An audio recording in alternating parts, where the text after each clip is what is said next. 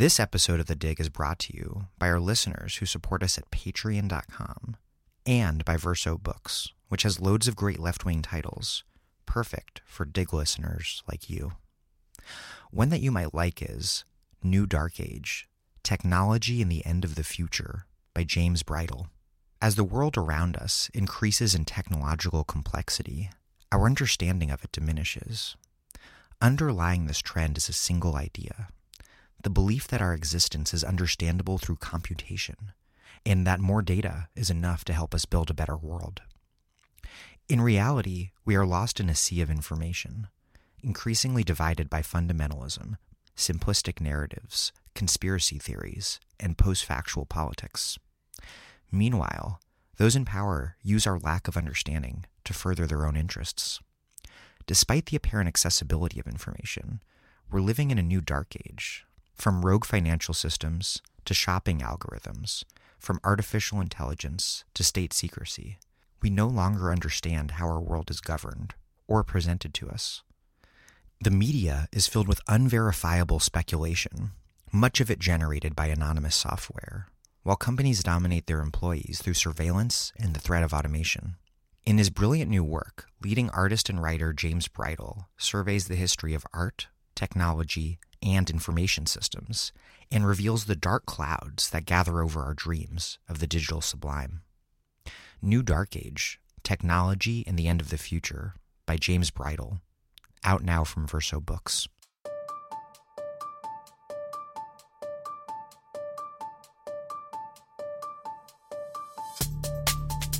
Welcome to The Dig, a podcast from Jacobin Magazine. My name is Daniel Denver, and I'm broadcasting from Providence, Rhode Island. I've been meaning to do a show on the civil war in Syria for quite a long time, and one reason that I haven't, I think, is because it's hard to know precisely what to think about such a bloody disaster that the U.S. and the Assad regime and so many other forces in so many different ways have done so much to create, that has come to involve multiple regional powers, along with Russia, and also an anarcho-socialist-inspired feminist Kurdish army backed by U.S. air power, taking on the Islamic State. All the while, Syrians continue to suffer and to die, while various actors treat the conflict with cold instrumentality, as a proxy for their own geopolitical ends. Meanwhile, huge numbers of Syrian refugees languish in neighboring countries, and the even much smaller number who have made their way to the United States have been utilized by a resurgent far right who blame ordinary Syrians for violence that, in fact, is historically rooted in the colonial operations of those very same countries that now insist on keeping the refugees out. My guest today is Asli Bali, who has written a lot on Syria, with Dig super guest Aziz Rana. Their recent essay is in the Boston Review, entitled Remember Syria? They also just published a follow-up to that essay, responding to their critics. I've included links to both in the show notes. Before we get rolling, this podcast is supported by podcast listeners like you, making contributions at patreon.com/thedig. If you're not hooking us up yet, please do so now and ensure this podcast's long-term existence at patreon.com/thedig. We've got a weekly newsletter for contributions of $5 a month. $10, and I'll send you Jacobin's The ABCs of Socialism or Assad Hater's Mistaken Identity. $20 or more, and I have a lot of great lefty books to send. Also, we have a live Dig event on the left response to the climate crisis coming up in Brooklyn on August 17th at 7 p.m. at Verso Books. I've put details in the show notes. Okay, here's Asli Bali, a professor of law and the faculty director of the Promise Institute for Human Rights at the UCLA School of Law. Her research interests center on two fields: comparative law of the Middle East and public international law, with a focus on the intersection of international human rights and the laws of war. This is a long interview, so we've split it in two. We're posting the first half today and the second half in a few days. And one quick note, this interview was recorded on August 7th, before Assad's forces began airstrikes on Idlib province, ahead of a possible full-scale assault.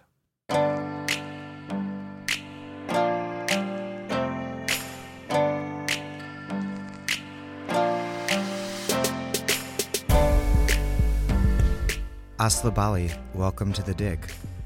Thanks so much for having me. I want to start by asking, what is the current state on the ground of a Syrian civil war that has become so complex, so multi-sided, and so brutal? It seems that the Assad regime is firmly in power, that ISIS has lost its geographic caliphate, that other rebel groups still hold territory in Idlib province in the country's northwest, and that forces aligned with the U.S. and Turkey control large amounts of territory in other parts of the north as well. Yeah, that's basically a very accurate picture. So there are really two remaining pockets of rebel-held territory, although one is in the midst of falling at the moment under intense attack by the Assad regime and its backers, which is in Dara Quneitra, which is, the area in which we've been seeing fighting at the Israeli-Jordanian border over the last week or 2 weeks in the southwest. But otherwise, Idlib is basically the remaining rebel-held territory, and it's actually a pretty small area. It constitutes about less than 5% of Syrian territory, but is currently holding something like 3.5 million people, depending on whose estimate you rely on, nearly half of whom are internally displaced people. And I think one of the major diplomatic issues at the moment is deterring the Assad regime from undertaking a major military campaign there on the sort of magnitude of the one that we've seen in the southwest, which would produce a humanitarian catastrophe probably larger than any we've seen so far in any single operation in the war. And the rebels that are there are a mix of different opposition groups, ranging from those that the United States has backed from the outset, like the Free Syrian Army, to others that are political Islamists, to those that are towards the al-Qaeda end of the spectrum. And there's still a very limited, modest presence of Islamic State forces as well. For example, at the end of last week, Israel and Jordan claimed to have killed some Islamic State fighters trying to cross out of the Golan. And there are reported to be sleeper cells of various kinds around the country, but especially around Idlib. And then, as you mentioned, there's the entire northeastern region of the country, the Syrian Kurdish region, which is often referred to as Rojava, which is relatively autonomous from the Assad regime and also from the opposition groups that I just described. And the eastern portion of that territory is now basically under Turkish control, together with some Turkish-aligned rebels, but largely Turkey. And that's part of a bid to deny the Kurdish community in Syria control over a contiguous area at the Turkish border in northern Syria. So bottom line, Assad has regained control over the vast majority of the country. And obviously he has done this with decisive military contributions from Russian air assets and Iranian forces on the ground. I think it's also worth saying, just as we try to lay the groundwork of what's happened in Syria over 7 years of war, that we've seen at least 6 million people who have been displaced outside of Syria, fled Syria to Lebanon, Turkey, and Jordan, with over 3 million in Turkey alone, and another nearly 7 million internally displaced people within Syria. And then depending on what source you look at, the death toll from the war stands anywhere between 500 to 700,000 people, of which most would agree, regardless of which end of that particular spectrum of numbers you might be at, that at least 2/3 are civilians. And indeed, the fact that it's hard to account for precisely the numbers itself is telling about just the nature of the carnage. Hundreds of thousands of more people, of course, are profoundly injured. Tens of thousands of people have been disappeared into detention, torture, and may well have died under horrific conditions. And the principal party responsible for all of this is the Assad regime itself, which opted to militarize and sectarianize a conflict that began as a nonviolent uprising against repressive authoritarian rule of a piece with the sort of Arab uprisings that were present in the rest of the region in 2011. Now that you've laid out that basic capsule history and state of affairs as a sort of horrific backdrop for everything else we're going to discuss in our interview, I want to pivot to U.S. policy, which is the focus of the piece that you and Aziz wrote. To start that out, what was Obama's policy towards Syria, and how has Trump's differed? Yeah, absolutely. Obama's policy, I think very broadly towards Syria, was of a piece with the policy towards the Arab uprisings, which was that they were seen as an opportunity to bolster allies and flip adversaries. So as an example, just immediately before the Syrian uprising began, in Libya, the United States was willing to engage in a direct military intervention in order to basically flip, if not an adversary, then certainly a regime that was not allied directly with the United States. And that was because Libya was a kind of low-hanging fruit. It had been previously disarmed. It did not have significant allies, certainly amongst major geopolitical players. It had a small population. It was assessed as a low-cost intervention that would potentially advance the idea of having more pro-American regimes or pro-Western regimes in the region. Syria was the exact opposite of this. It had known air defenses. It had a small number of quite important geostrategic allies, a relatively large population. It was in a relatively dangerous geostrategic location from the perspective of U.S. interest, with borders on Israel, Iraq, Jordan, Turkey.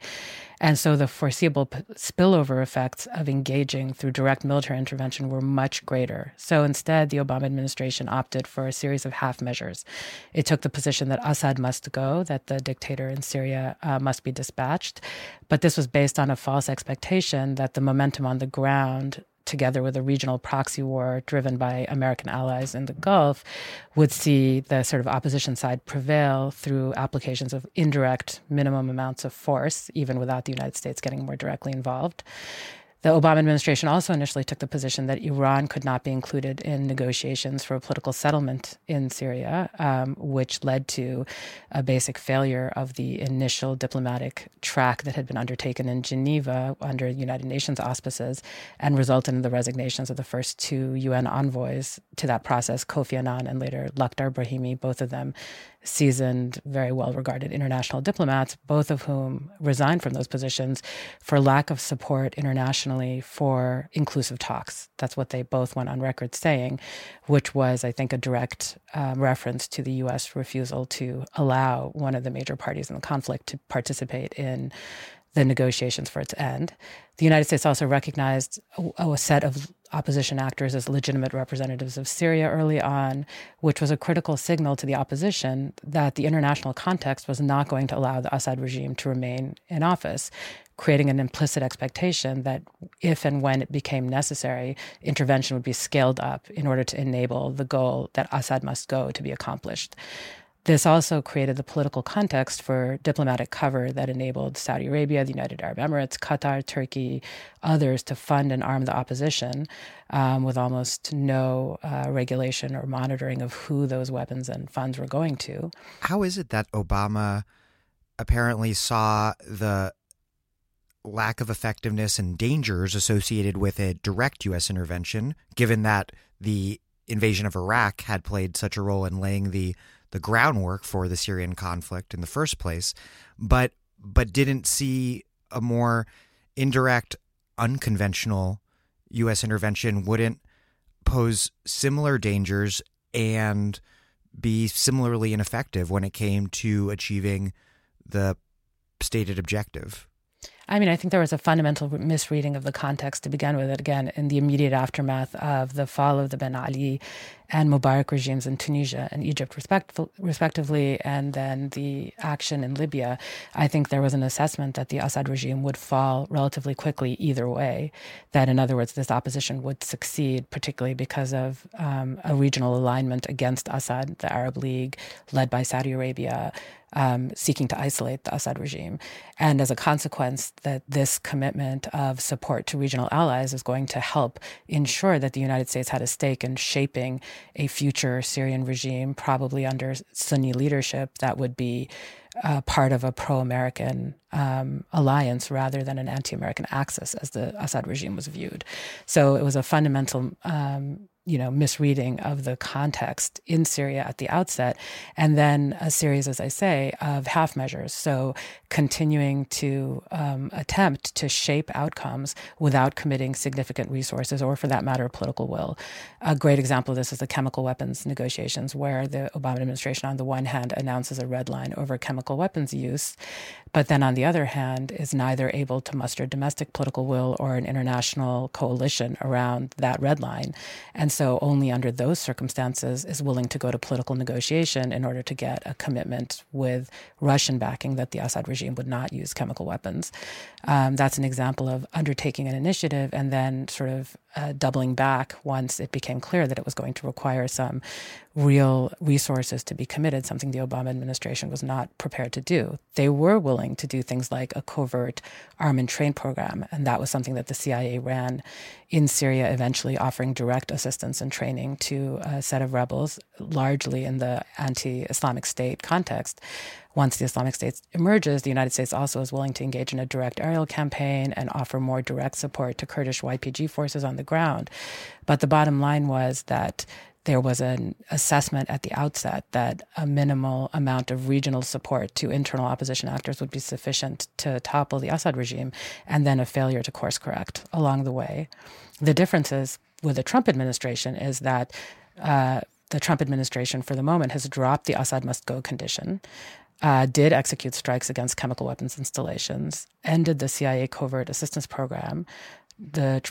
President Trump has periodically suggested that he actually wants to withdraw remaining U.S. troops on the ground that were there in connection to the anti-Islamic State project from Syria. It's not clear if that's going to happen. The Trump administration's also sent mixed messages about their willingness to continue support for Kurdish forces.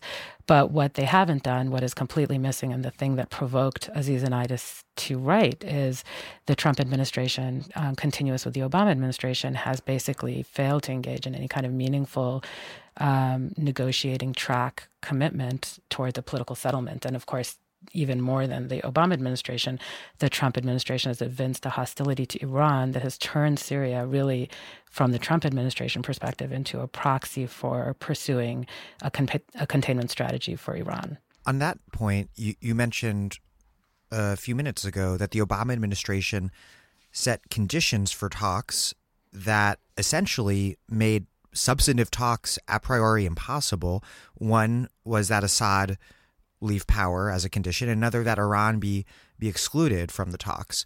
What motivated setting conditions on negotiations to end an armed conflict that excluded major actors in that very conflict? Was that, like you mentioned earlier, a poor reading of the situation in Syria, or was it a fundamental lack of interest in negotiations that would actually end the conflict?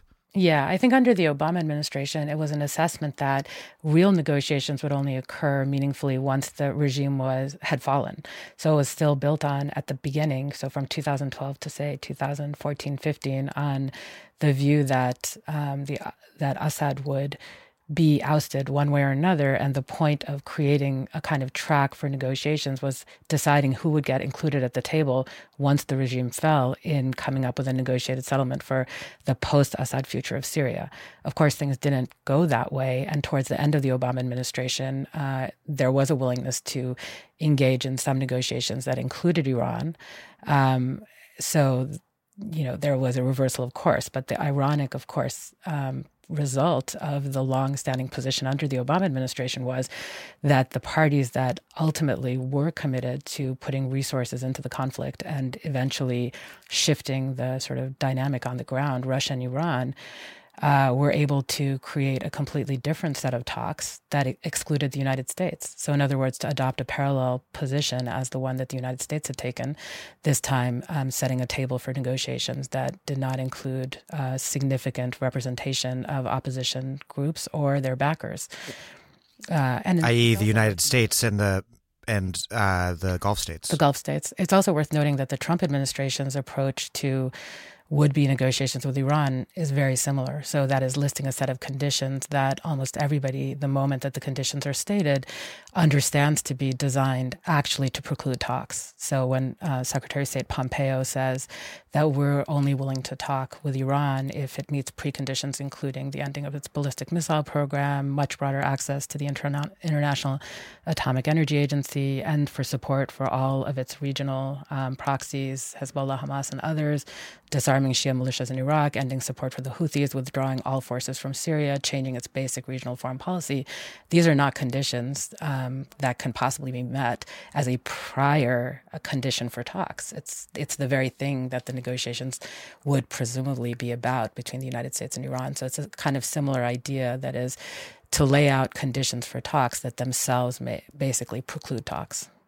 One key thing that both the Obama administration and its more hawkish critics seem to fail to understand early in the conflict was how much easier it would be for Iranian and Russian forces to intervene to protect an embattled regime than it would be for the U.S. and its allies to overthrow that regime. It seems as though U.S. policy at that moment was, I don't know, was it premised on ignorance of the larger geopolitical context? Did the U.S. not understand that for Russia and Iran, the Assad regime was a critical ally to keep in place?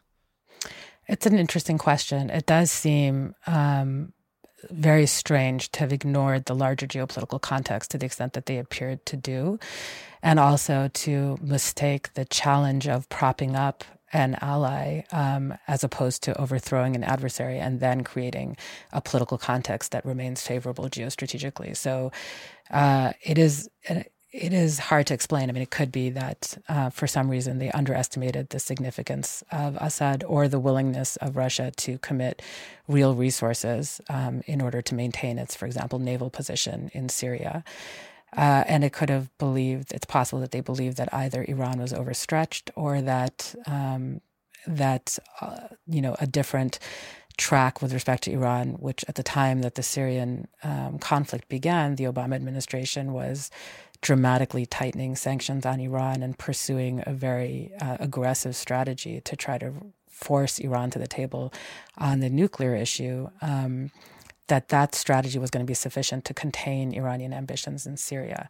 But whatever the logic was, what was apparent is that both, on the one hand, the Russian and Iranian commitment to Syria must have been underestimated in the sort of Assad will go relatively easily with a level of indirect force applied through regional allies. And also there may have been an overassessment of what the regional allies themselves could deliver. One of the ironies here is that whatever the reason that the U.S. misjudged the nature of the geopolitical context, it is now, you and Aziz argue, very much subjecting the fate of the Syrian people to the U.S.'s broader geopolitical goals. Tell me a little bit about currently what the U.S. is prioritizing achieving in the Syrian conflict, because it's not peace or security for Syrian people. It's hard to say. One of the reasons that we offered the article is because there was a clear indication going into the Helsinki summit that there was going to be some attempt at a deal concerning Syria with Putin. And some of the speculation before the summit took place was that this was going to be a trading of Syria for objectives in Ukraine. But that primarily the goal in Syria itself is actually about U.S. priorities with respect to Iran. So, for example, National Security Advisor John Bolton explicitly characterized Syria as a sideshow and said that the real American concern in Syria is Iran. And so the goal would be to get the Russian government to agree to objectives that the United States is pursuing with respect to the containment of Iran by coming to some kind of an agreement that would presumably substantially reduce the Iranian position in Syria. Of course, coming out of the Helsinki summit, Syria was hardly even on the agenda of the press conference. There was very little said. We reference it a bit in the article. Statement here about concern about Iranian presence with respect to Israeli security, a sort of offhand remark about humanitarian assistance, but very, very little. So we don't actually know concretely what was discussed or agreed, if anything. So we can only surmise that summit, like so many other opportunities to actually try to pursue a form of settlement that might include the objectives of the local actors that we claim to have been intervening on behalf of over the course of the last 7 years, that set of objectives were not engaged. And rather, what John Bolton suggested going into the summit was basically the only sense in which Syria was discussed by the parties, which is in this kind of broader geostrategic framing around Iran. On that note, I want to quote from the article. You write that the Trump-Putin summit makes clear once more, for the central external actors, Syria's fate has never been about what would actually aid the people on the ground, but rather which larger alliances should dominate the region. And, quote, just as the alleged non-intervention of the United States in the Syrian conflict provided cover for continuous intervention, diplomacy over Syria is little more than a pretext for the pursuit of a new military grand strategy.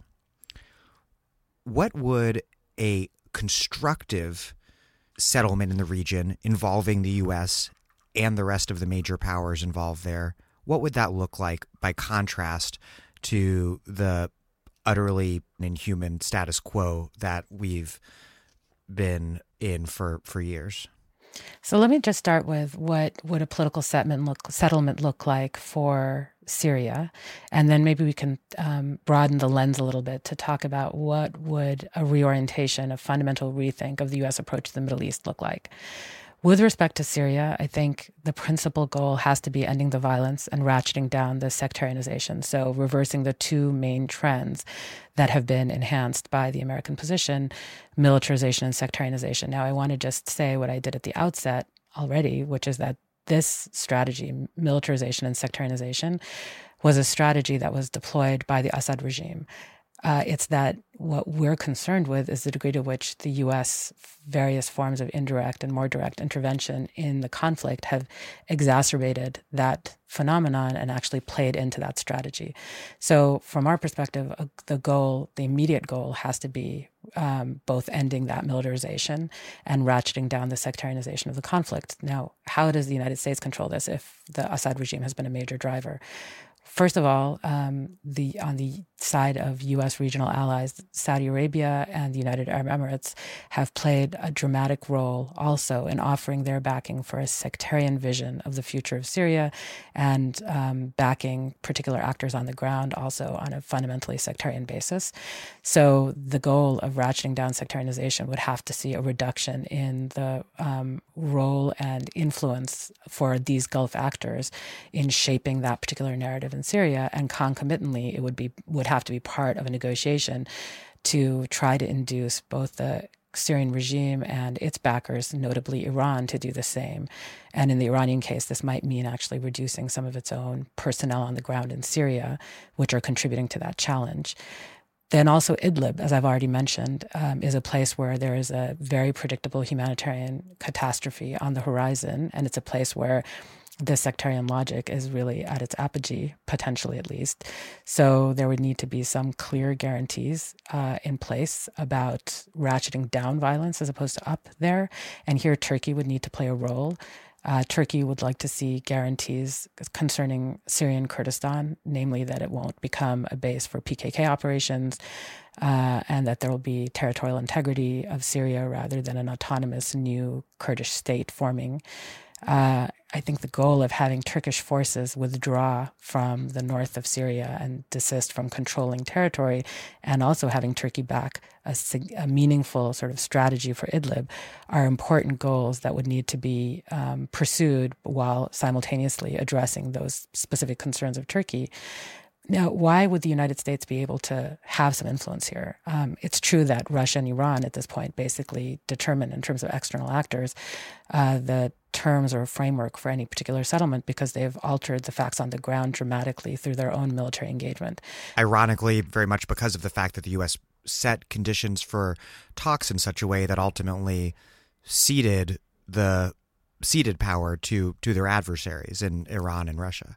Right. The failure at a time when there was much greater leverage to deploy that for a political settlement in the first years of the conflict through the Geneva process or through, clearly UN-backed process has meant that the diplomatic initiative is now in Russia's favor and is largely defined by a set of talks that have been Russian-sponsored in Kazakhstan and in Russia itself, Astana and Sochi. And in any case, so it's definitely true that the Russians and the Iranians have tremendous leverage now in what a political settlement might look like. But that doesn't mean that the United States has none. The Saudis and the United Arab Emirates are very much within a kind of American-defined alliance scheme that currently is emerging in the region. And if the United States elected to use its political capital to impose some terms, it's difficult to see how either of those parties would be able to resist the set of American preferences. They have an enormous number of commitments now in the region that depend on American support, not least in their other military excursion in Yemen. And they also are very keen to see a kind of reframing of the region hand in hand with the United States, which gives the United States leverage over those Gulf actors who have played a very significant role.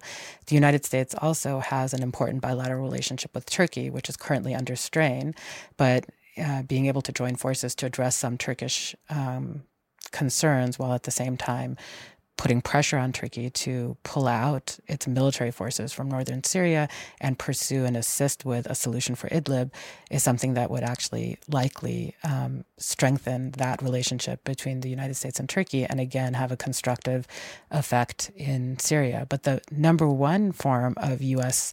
leverage or support that could be deployed in Syria is the ability of the United States to provide financing for the reconstruction of the country, for addressing the needs of internally displaced people, for resettlement of refugee populations in the surrounding area. So committing to significantly shoulder the financial burden for addressing what's happened in Syria is another element that the United States could bring to bear on giving itself some capacity to have an ameliorative effect on a political settlement in Syria. A question about two other countries. One is Erdogan influenceable by any power right now? And two, what about Israel? Just returning to how the conflict in Syria is actually being framed as opposed to what ideally ought to be the case. The reason for the sort of incredible focus on Iran has, of course, to do with the U.S. relationship with Israel, in addition to its relationship with Saudi Arabia and the United Arab Emirates. And it is important to understand Syria, therefore, in that broader context of those particular relationships.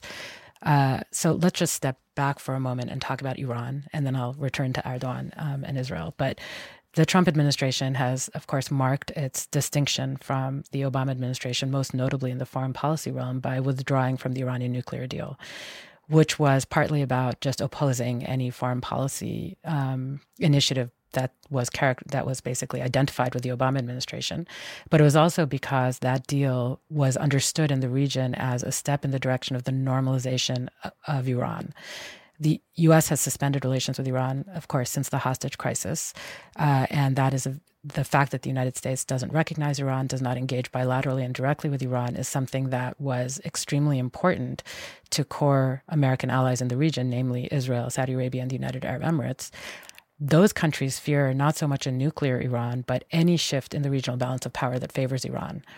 And because the Iraq War by the United States in 2003 inadvertently expanded Iran's sphere of influence, those countries have been more alarmed about potential Iranian role in the region and have been much more aligned amongst themselves, Israel, Saudi Arabia, and the United Arab Emirates, in their shared strategy of containing Iran.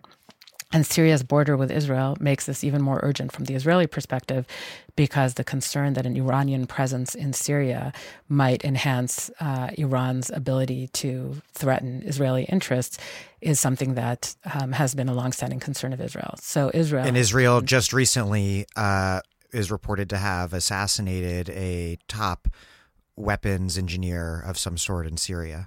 Exactly. And it has escalated its own presence in the Syrian campaign. And as I already mentioned, they took credit together with the Jordanians for the killing of some Islamic State forces at the border. They're very concerned about stabilizing the Golan and ensuring that there is no Iranian presence in the south of Syria, where the border with Israel. So that Israel has really placed its strategic eggs in a basket of containing Iran and thereby sort of tacitly aligning itself with Sunni actors in the region. As a result, it's actually itself led to the policies that it's adopted mirror and echo the sectarianization I was speaking to earlier, the Israeli alignment with core Sunni actors. In the meantime, that Israeli position with respect to Iran has also had domestic reverberations here in the United States. Politically engaged evangelical Christians that are an important part of the electoral coalition of the right in the United States view the Middle East through the prism of Israel. And that has meant that Iran is in some respects also, Iran policy is also a captive of domestic politics in the United States. And this is seen in, for example, the fact that key administration figures in the Trump administration, like John Bolton, like Mike Pompeo, like Rudy Giuliani, who's not an administration actor, but is nonetheless a sort of surrogate of the president, have not only adopted an extremely hawkish anti-Iran position, but have also themselves ties to opposition groups within Iran, regime opponents like the Mujahideen-e-Khalq organization, which had been viewed until 2012 as a terrorist organization. It's one of the very few, if not only, terrorist organizations to ever be de-designated by the United States, which happened as a consequence of intense lobbying precisely by these Iran hawks that have aligned themselves with whatever opposition figures might threaten the Iranian regime internally. By the way, it's worth noting that that group, the Mujahideen-e-Khalq, is actually widely despised in Iran and is extremely unlikely to be an effective partner for internal regime change or whatever. They fought alongside Saddam Hussein's forces in the Iran-Iraq War. Right. It's not and they exactly were also a great way to endear yourself to your countrymen. And I mean, they had an assassination campaign within the country that also targeted civil servants and led to the deaths of ordinary citizens there. Yeah, I mean, that's what led to its terrorist designation in the first place. In any case, so Iran has really become, in some respects, the premier adversary for the United States, through which certainly Middle East policy is understood, and even broader policies. And this, therefore, of course, connects to both how the United States and Israel are framing Syria strategy, what the role has been of the Gulf, and so on. So Syria is a piece of that broader story, and the fact that it's tied also to a kind of domestic politics on the right in the United States is significant. So that for the Israel piece.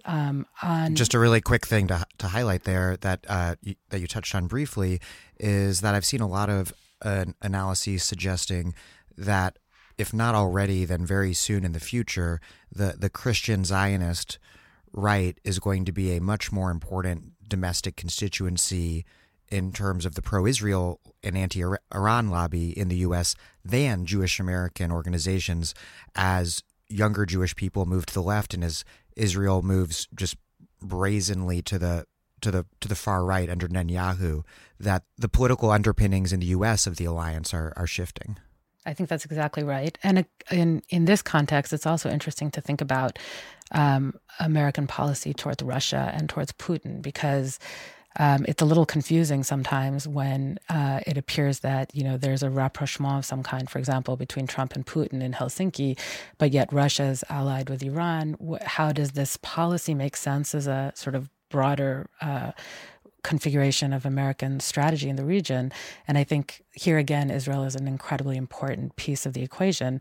The Israeli Prime Minister Netanyahu, you just mentioned, has repeatedly met with President Putin of Russia and has treated Russia as an actor that Israel can do business with.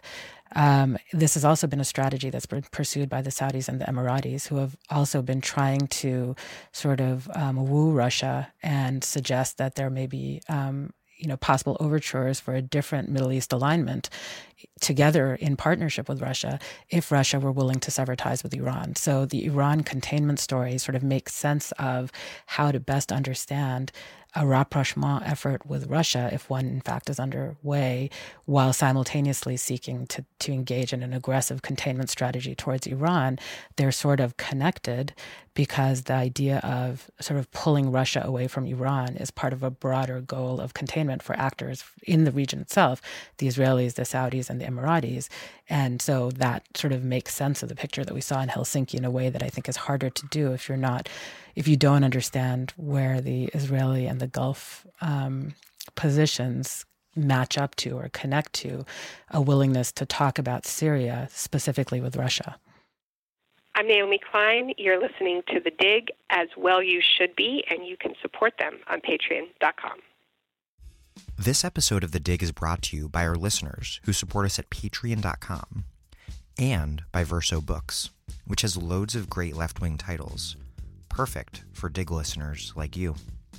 One that you might like is Prisoners of the American Dream, Politics and Economy in the History of the U.S. Working Class by Mike Davis, out now in a new edition. Prisoners of the American Dream is Mike Davis's brilliant exegesis of a persistent and major analytical problem for Marxist historians and political economists. Why has the world's most industrially advanced nation never spawned a mass party of the working class?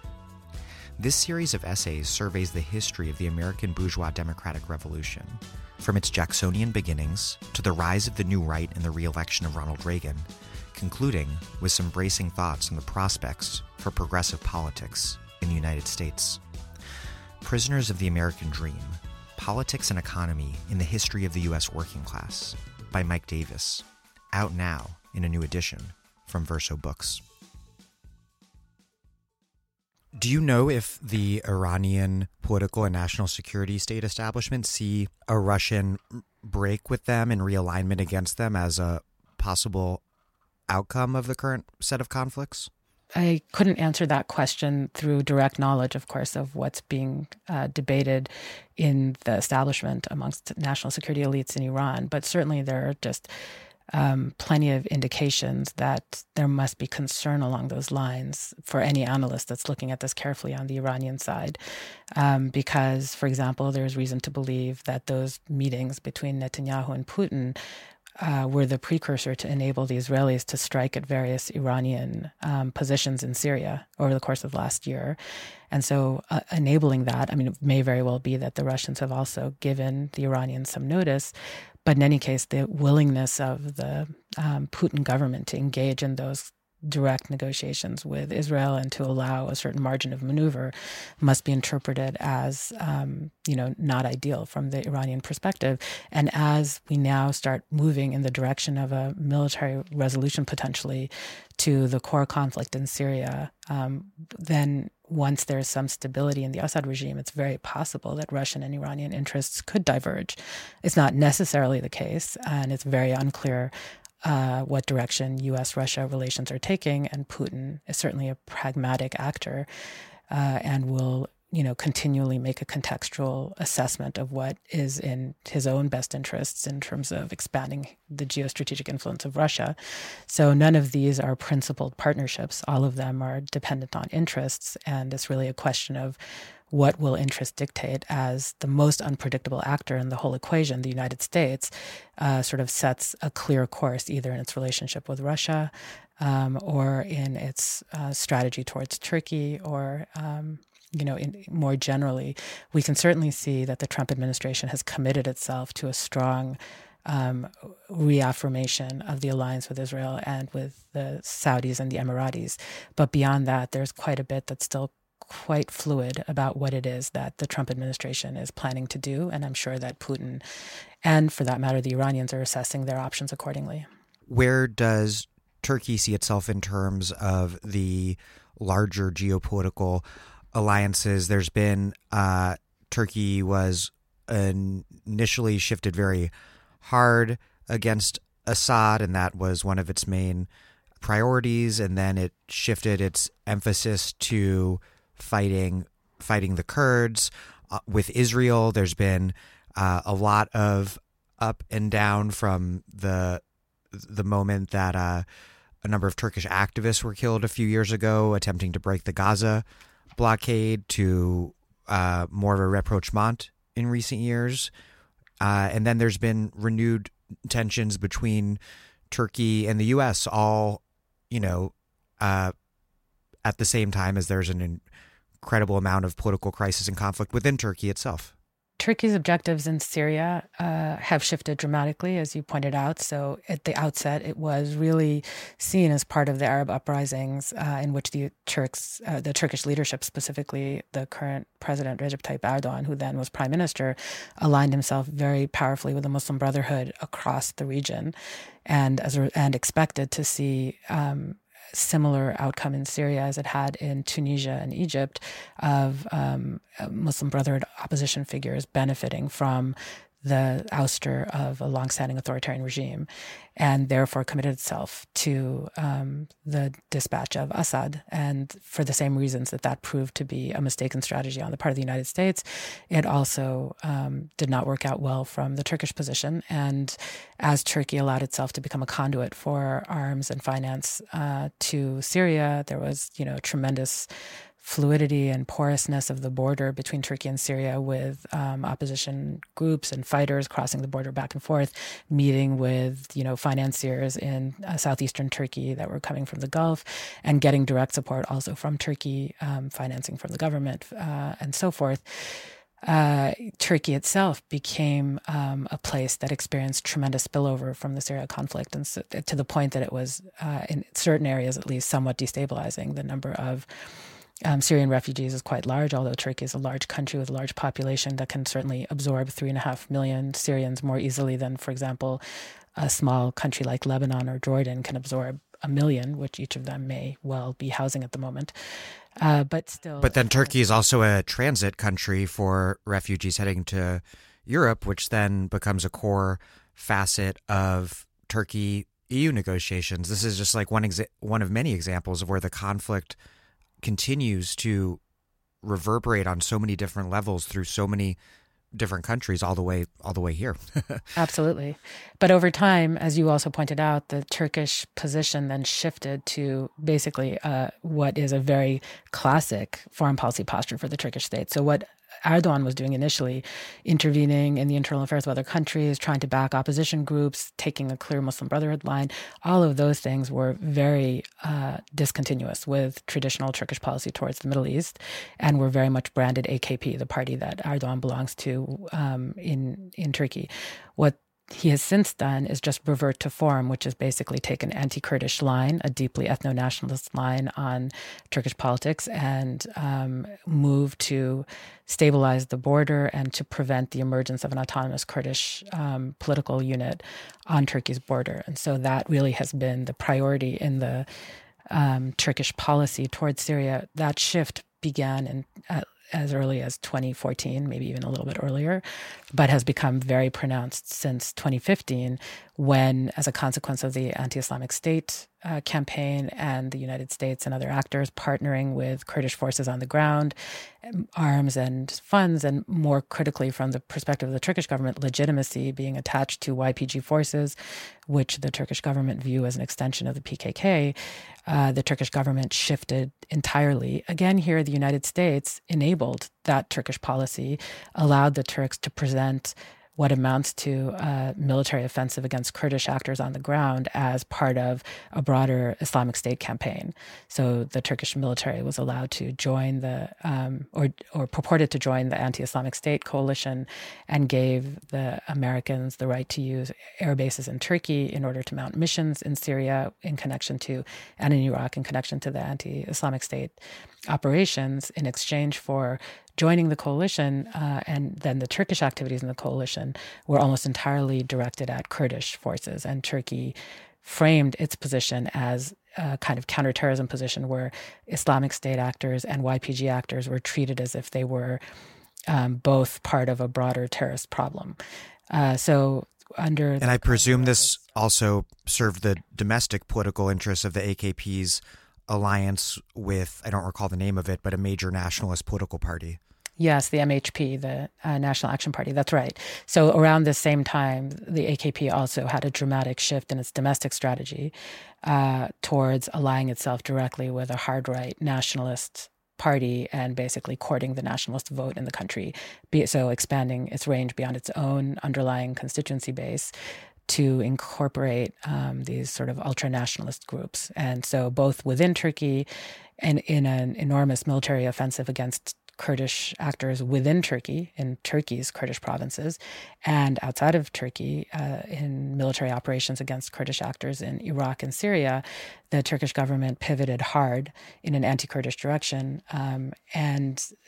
but also had still relations with the rebel groups, opposition groups that it had supported in Syria. So Turkey has two now sort of different postures in Syria in the north, one in Idlib, where it's one of the guarantors or sponsors of the so-called de-escalation zone around Idlib province, which is one of the 4 de-escalation zones that had been created as part of the Russian-directed Astana peace process with respect to Syria. This is the only one really left standing, as I already mentioned. There's a small, still rebel-held corner pocket of territory in the southwest, but primarily the main remaining de-escalation zone is around Idlib with a very large population, and Turkey is very committed to ensuring that that does not come under attack, because it would produce, again, a massive refugee flow in the direction of Turkey. But it would also mean the destruction of the remaining outpost of opposition actors that it and others have backed in the Syrian conflict. So on the one hand, it has its goals in Idlib, and on the other hand, it has its goals in preventing a autonomous Kurdish entity from emerging out of Syria and Rojava, and maintaining control of the parts of Kurdish Syria that it has already established around Afrin in particular. So in light of this, is Erdogan someone you can negotiate with, is the question you'd asked. Erdogan has taken positions for clear reasons. There's a strategic logic to the positions that Turkey has taken. And if the United States decides that it's an important goal to facilitate a political settlement and one that de-escalates violence and so on, it's possible to connect those two positions, the one in Idlib and the one in Rojava, to induce the Turks to behave far better with respect to Syria and Kurdistan in exchange for helping them attain some goals of protection, which is an important humanitarian consideration in Idlib. So it may be possible. I mean, Erdogan has shown himself to be a remarkably pragmatic actor when it comes to being able to meet his own interests, even though in his speeches and political actions domestically, he comes across as a very ideological actor. In fact, his record is one of opportunism and pragmatism for the most part. It may be possible, and it may not be, in part because the ability of the United States to articulate a position that would actually be aligned with the interests of other actors in Syria is limited by the fact that it understands Syria entirely at the moment through the prism of Iran, from what we can gather from the Trump administration. 2 other facets of any regional settlement that we haven't discussed yet that I want to briefly touch on, and they're at different ends of the region, are Iraq and Yemen. First, Iraq, which obviously is one of Syria's neighbors, and the invasion of which played such a key role in the rise of ISIS, and is currently beset by not only reconstruction after the war against ISIS in Mosul and other parts of Iraq, but serious sectarian differences that remain within the country. So first that, and then I'd like to address Yemen. In the case of Iraq, obviously it is the most clear example of why U.S. intervention, particularly intervention that's designed to topple a regime, is something to be wary of, because however unsavory and terrible the Saddam Hussein regime was, the aftermath of the collapse of that regime has produced not only a period of tremendous violence and sort of catastrophic humanitarian outcomes on the ground for most Iraqis. Again, here I think Kurdistan is different, and therefore the fate of Mosul is something to be discussed in the context of the anti-Islamic State campaign and what it has wrought. But for most Iraqis, it's the original 2003 invasion that produced the sort of incredible violence that they still continue to be subject to, and the destabilization and the failure to establish institutions that are... And sectarianization. Of course, and sectarianization of the country. So, what can be done to begin to address that? I think a lot of what is required that is for starters, obviously local actors on the ground are going to have to dictate the terms of the ultimate political orders that will emerge from this period across the region. And it's not going to be the case that the United States can impose or necessarily even constructively influence those outcomes. But in places where the United States has a direct responsibility for destruction and for having produced tremendous humanitarian suffering, it has an obligation to commit monies to reconstruction at a minimum and to be able to begin to address the actual crisis that its violence has inflicted. So that is a de minimis, objective that the United States needs to pursue. Beyond that, I think reduction in just to make it clear, nothing close to reparations have been paid to Iraq, and this is not even something that's in mainstream American political debate. No, far from it. I mean, I think actually another thing to understand about Iraq and why it's so representative of the challenge that is produced by American violence in the region is that not only do we not talk in any sense about reparations in Iraq, but to the contrary, we speak often in, at least, and when I say we here, I mean the American political discourse presents Iraqis as failing to be grateful. They show inadequate gratitude for having been liberated by America, and the United States is presented as having expended tremendous cost, material, personnel, et cetera, in Iraq, and that now Iraq is seen as this kind of pathological country that has failed to appreciate the largesse shown by the United States and therefore should be left to its own devices because ultimately it's the fault and responsibility of Iraqis that they were unable to translate this gift into a stable, coherent political system. That way of understanding the use of American force as benign, well-intentioned, liberationist, and then if it fails to actually produce those ends on the ground, turning the framing around to attribute responsibility for the feckless and incompetent population that we came in to save, that is exactly why we continue believing that intervention can serve positive ends, because we continually frame our interventions ultimately as designed both for humanitarian and liberationist, emancipationist ends and presented through benign intentions. And then the failure of those interventions to produce the hoped-for outcome on the ground is pathologized and attributed to other actors. America the Innocent. I think that's an extremely critical point that's not made often enough, which really draws a line from Bush's neoconservatism to Trump's quasi-isolationism. Right. Absolutely. I think that's a continuous through line of, the America as a force for good, seeking to engage in ways that are necessarily going to be emancipatory, and any failure for that to materialize being something that is further evidence of the pathology of the region itself as opposed to anything connected to American action. So piercing through that narrative, and I mean, there are variants of it, so not everybody, and of course not the entire American political spectrum, present Iraqis as ungrateful and America as necessarily benign in Iraq, but there is a consistent theme throughout that Iraqis are at fault. Iraqis are at fault for the collapse, for the violence, for sectarianization, et cetera, without in any way appreciating the causal relationships between choices made by the United States in its deployment of violence and outcomes that occurred on the ground that shaped the incentives of local actors in pursuit of, stability for their own communities, in pursuit of support. I mean, the support was provided on sectarian grounds. The politics of the country were interpreted through a sectarian lens by external actors, by the United States.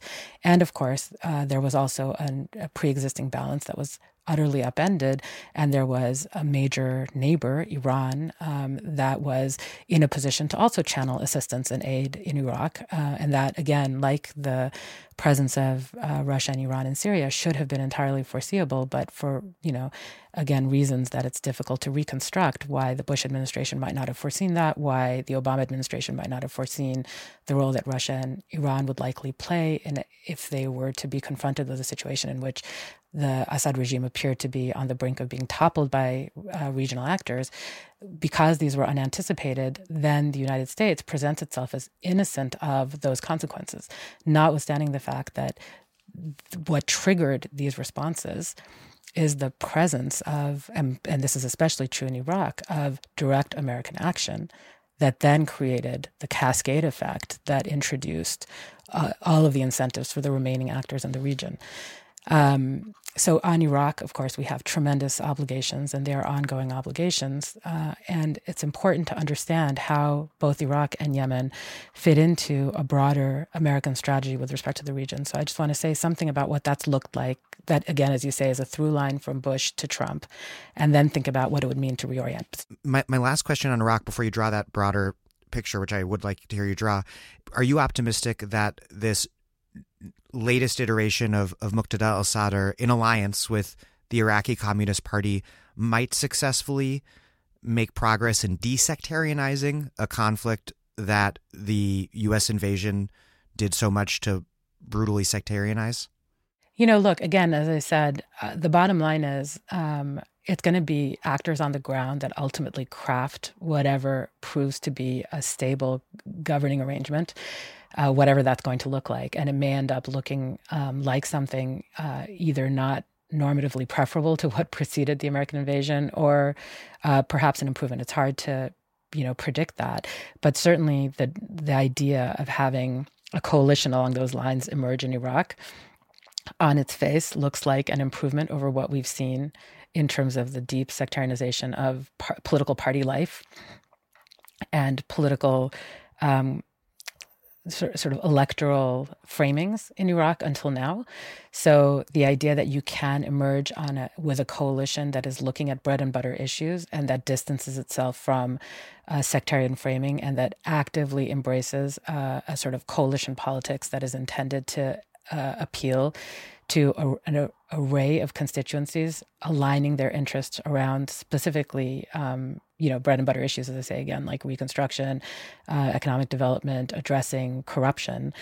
That is on its face very positive, but it's very difficult. And this is another reason, by the way, why these interventions are so deeply problematic. Even after 15 years of continuous American engagement in Iraq, there just isn't a deep enough relationship between the United States and Iraq to properly assess what the competing goals of actors on the ground may be. I mean, their interests, what their alignments are, who is influential, how constituencies are being drawn, how persuasive or unpersuasive that particular framing might be ultimately.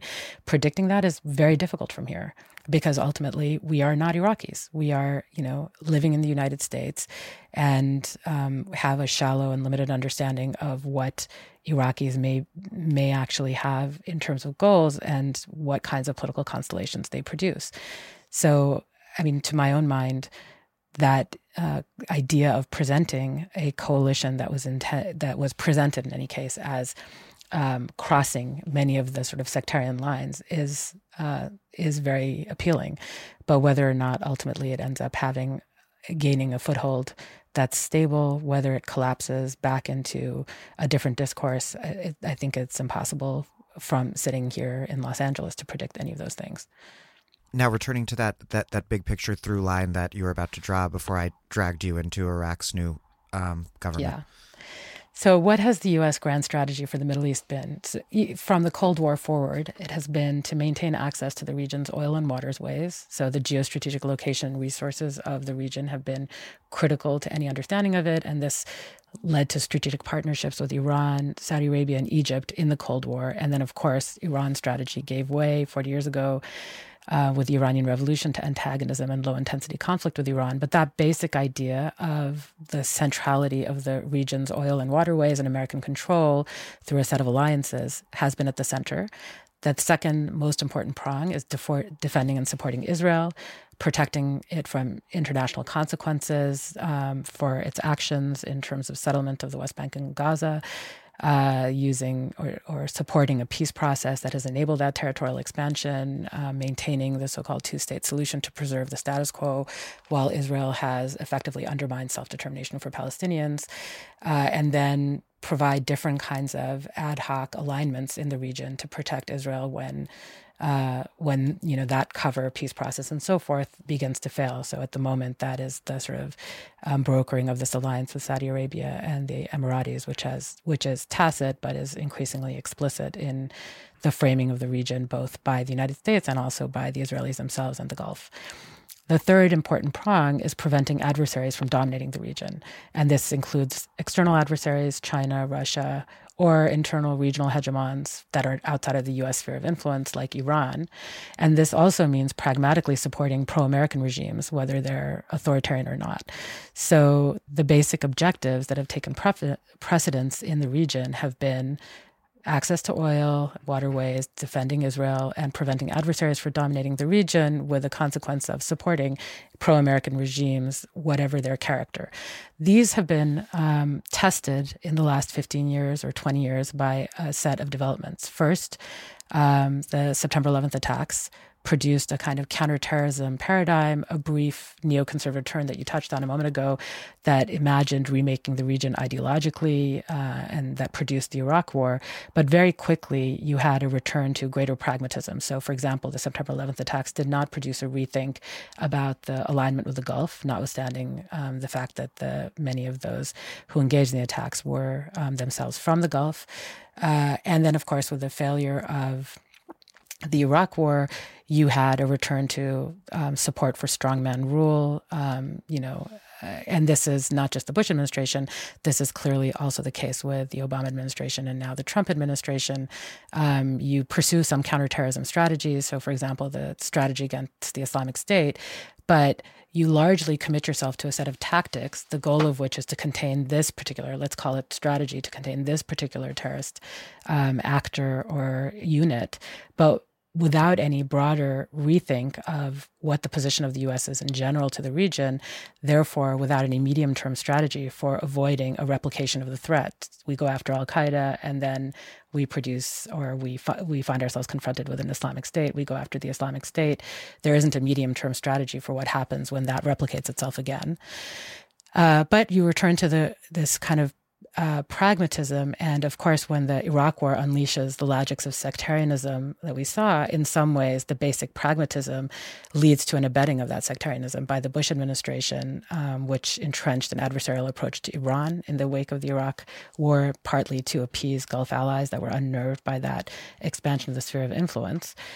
And then you have the second thing. So the first was the September 11th attacks. The second is the Arab uprisings, which introduced a new and sort of unexpected dynamic of popular self-determination that had long been counted out in the region. This was not something that was expected as long as America supported sort of the authoritarian strongmen of a pro-American alliance. There was no expectation that domestic unrest was going to unseat the stability of those authoritarians. So what was then the American response to the uprisings? It was completely predictably to support allies and use the opportunity to flip adversaries, as I've already touched on, as we touch on in the piece. So it's a mix of pragmatism towards allies, continued support for strongmen, together with a kind of ideological interventionism and the use of the language of human rights, democracy, et cetera, and the memorable framing of President Obama that American values stand with the dignity of the vendor and not the power of the despot. But of course, this is only true in places where either that's already foregone. So, of course, the uprising in Tunisia had not been anticipated and was completed without any particular intervention from the U.S. or other Western actors. And where it's geopolitically cost-free. Exactly. So you can flip adversary. In Libya, you can hope that adversaries are going to be flipped in places like Syria at a low cost to the United States through indirect support for regional allies. And then places like Egypt and Bahrain, the uprisings are opportunities, in fact, to prop up allies, whether that means the initial support for the Mubarak regime, famously of the Obama administration, or the later support for Sisi's coup in Egypt. And several of the proponents of that position have survived into the Trump administration from the Obama administration, notably James Mattis. And then there's the conflict in Yemen, which is essentially just a favor to Saudi Arabia. And so this just comes to the point about the uprisings, which is America's traditional allies felt deeply destabilized by the combination of the Iraq War and its consequences for expanding Iran's sphere of influence and the Arab uprisings' effect of calling the stability of regional authoritarianism into question. And of course, this specifically concerned Israel and the Gulf states and Egyptian military partners of the United States. And what this has meant is that the United States has had to really double down on helping those actors, and in the case of Saudi Arabia and the United Arab Emirates, this has meant helping them in their regional competition against Iran, and that has led directly to what we're seeing in Yemen. and indeed, for that matter, before Yemen, in the sort of very strong intervention on the part of the Saudis and Bahrain. So then what does the grand strategy look like from Bush through Trump?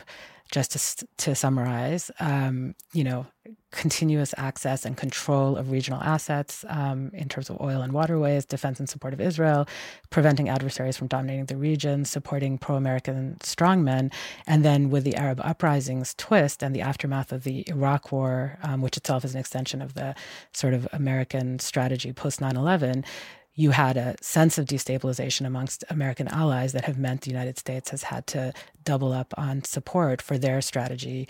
And in the case of the Trump administration, America is now completely aligned with that strategy with respect to Iran, whether in Syria or in Yemen, and to, of course, absolutely terrifying effect.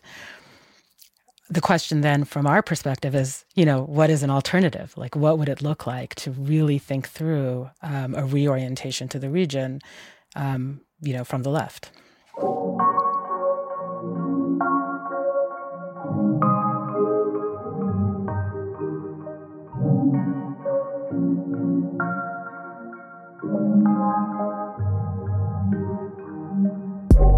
That was part one of a 2-part interview with Asli Bali, and we'll be posting part 2 in a few days. Asli Bali is a professor of law and the faculty director of the Promise Institute for Human Rights at the UCLA School of Law. Thank you for listening to The Dig from Jacobin Magazine. As Marx once said after noting that, if the emancipation of the working classes requires their fraternal concurrence, how are they to fulfill that great mission with a foreign policy in pursuit of criminal designs, playing upon national prejudices, and squandering in piratical wars the people's blood and treasure? While other podcasts have only interpreted the world in various ways, our point is to change it. We're posting new episodes every week, usually twice a week. The Dig was produced by Alex Lewis, music by Jeffrey Brodsky. Follow us on Twitter at The Dig Radio, and please find us wherever you get your podcasts, and subscribe. If it's in iTunes, you can leave us a glowing review. Those reviews help introduce us to new listeners. What also does that is you telling your friends about the show. Please, make propaganda for us. And also do find us at patreon.com/thedig and make a monthly contribution to keep this thing going strong. Even a few bucks a month is a big help.